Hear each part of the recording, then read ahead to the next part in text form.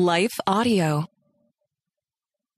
Today and tomorrow, we're going to debrief a little bit over the first week of content talking about Mary, the mother of Jesus, and how she was a woman of authority. If you are spot on and you are all the way through that first week and you're ready to keep going, then absolutely keep going. For those of you that are maybe a little bit behind or want to spend a little bit more time on each day, today and tomorrow will give you a little bit of an opportunity to catch up. Just as a reminder, you can ask questions as we go. You can go to the She Hears Facebook page and ask questions. We're doing a live once a week on Thursdays where I will answer some of the common questions that people have. Again, just an additional resource to help bless you in this journey. Stay tuned. Hey friends, welcome to the Hearing Jesus podcast. Do you sometimes doubt if you're truly hearing God's voice or if it's really your own? And how do you know the difference? Do you ever struggle to feel confident in your relationship with God and what He says in His Word? Do you sometimes feel stagnant or like maybe you hit a wall in your spiritual life? Hey, I'm your host, Rachel Grohl, missionary, author, pastor, and life coach, and I have been there. I too was doubting God's voice in my own life.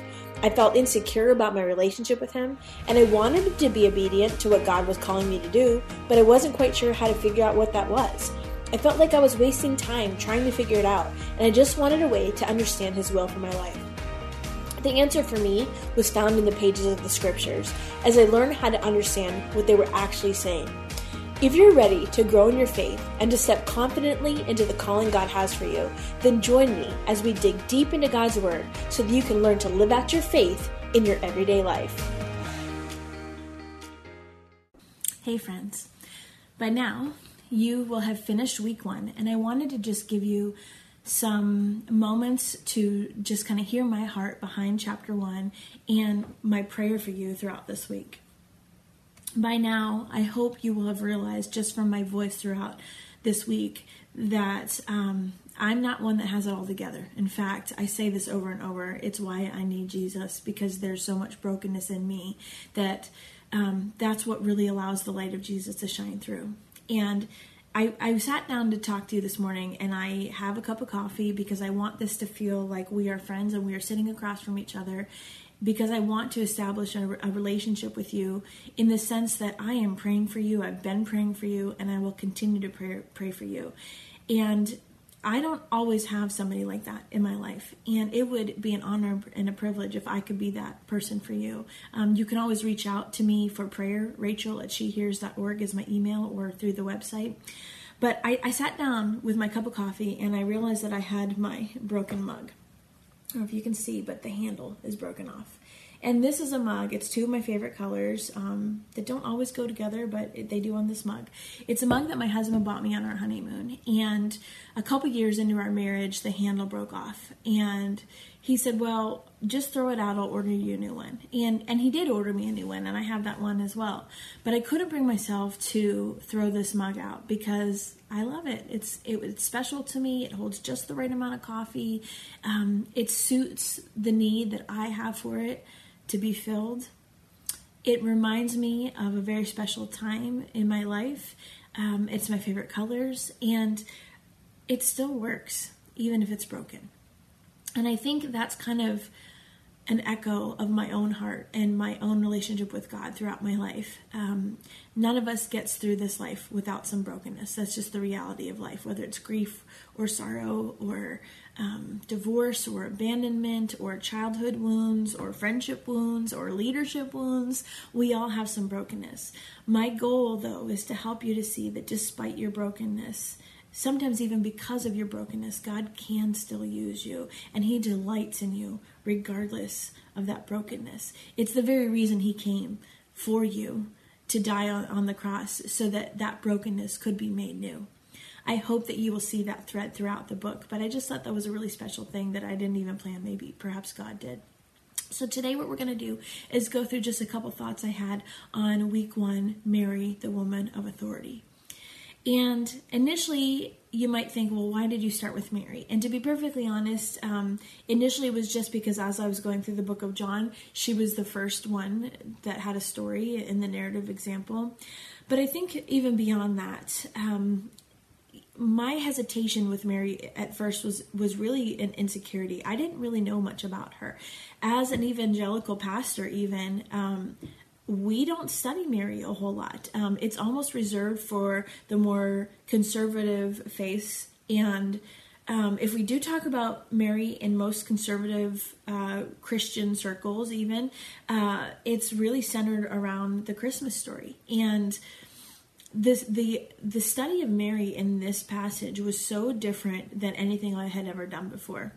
And as I kind of walked through my own color method really, as I was studying, I realized, man, this story is so rich with how Jesus shows us their relationship and the picture of their relationship together.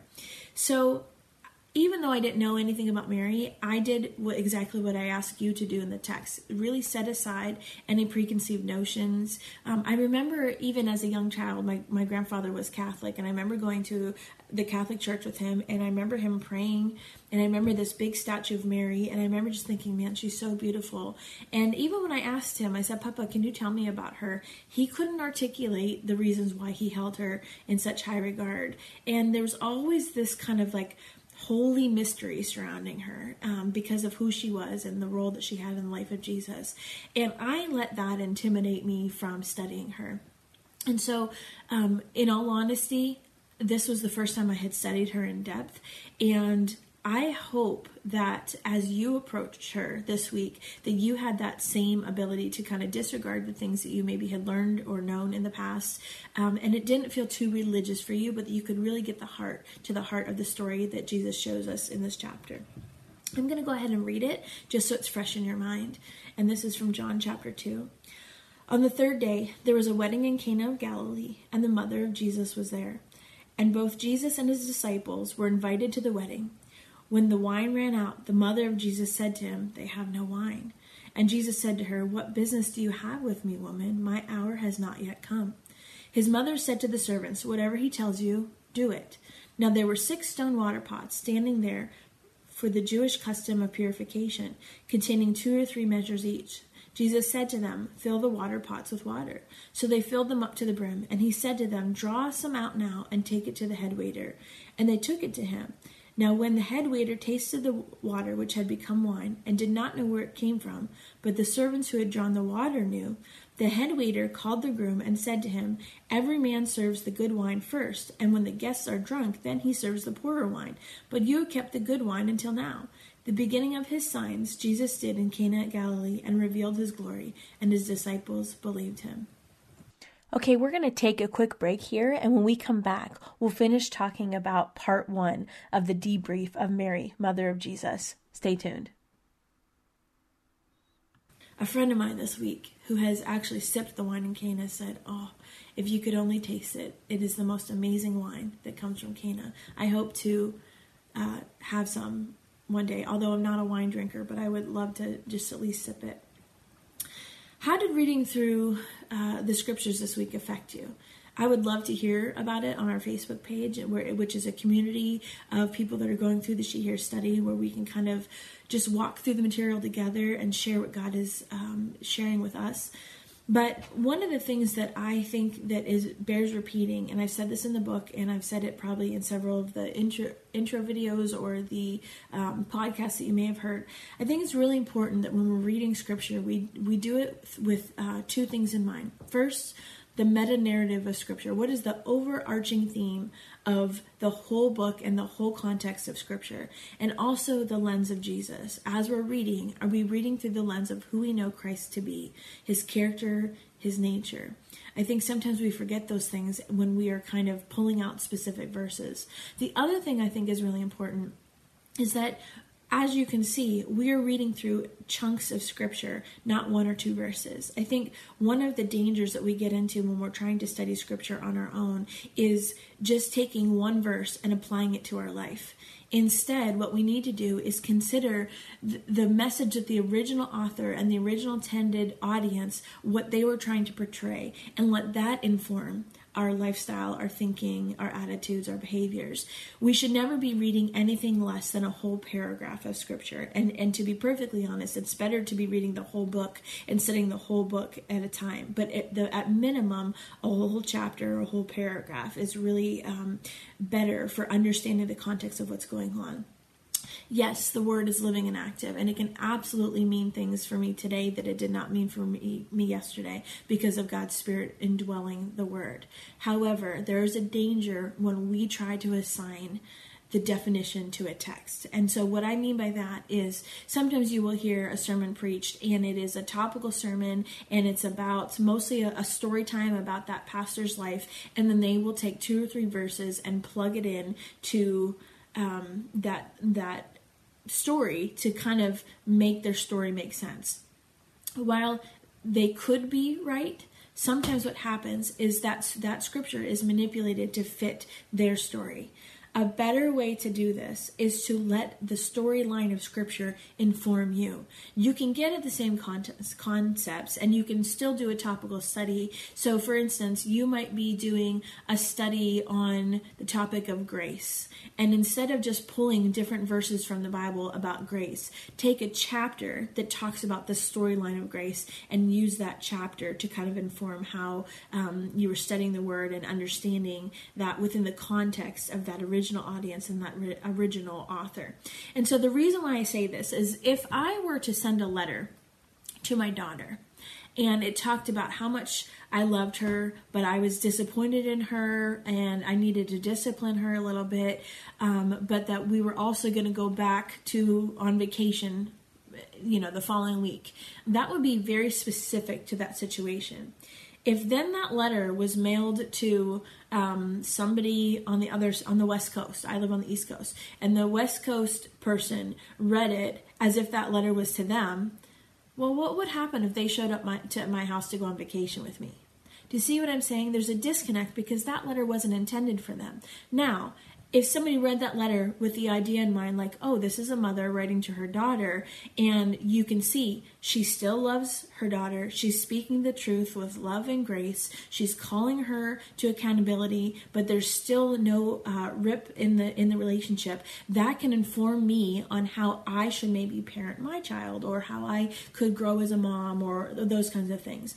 Concepts can still be derived, but you can't take them out of context without considering who that letter was written for or who that passage of scripture was written for.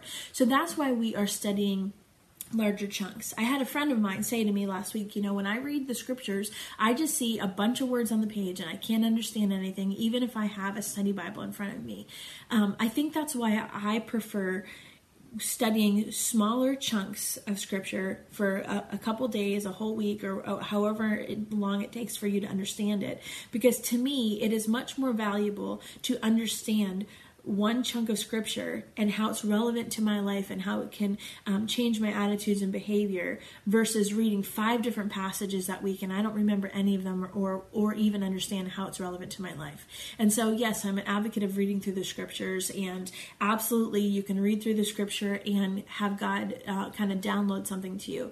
But I think more often what happens is when we take the time to really read with an intention and understand the scriptures for how it's relevant to our own lives, that can be life-changing in a way that just sitting down to check off your box because you read your chapter that day, that for me, at least in my experience in my life, has not been life-changing. I might feel better because I checked off the box and I read my Bible for the day, but I still had a bad attitude, or I still, sinned throughout the day because I was angry or whatever it was. For me, it's been so much more life-changing to kind of digest these passages in smaller chunks.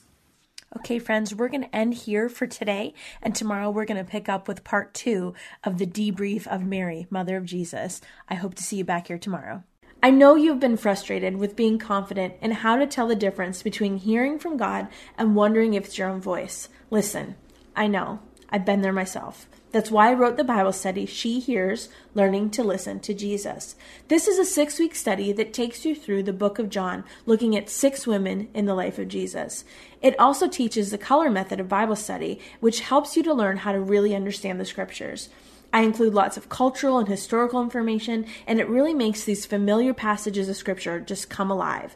This is a great study to do on your own, to do with some girlfriends, or even some teenage girls, and it will help you really gain the confidence in how to hear from the Lord and set you up with some tools that will stay with you long after the study is over. You can find that on my resources page at shehears.org, where there are also some really good resources to help you in your spiritual growth. I pray that they are a blessing for you. I want to take just a second to thank the team at Life Audio for their partnership with us on the podcast. If you go to lifeaudio.com, you'll find dozens of other faith-centered podcasts in their network. They've got shows about prayer, Bible study, parenting, and more.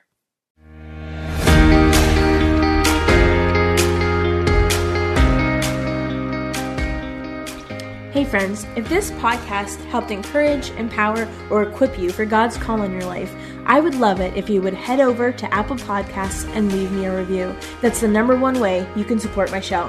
You can also join our free Facebook community or Instagram page where I share inspirational tips, resources, and prayer throughout the week. Hey, I want you to know I'm praying for you this week. Know that you are loved, you are cherished, and you are His.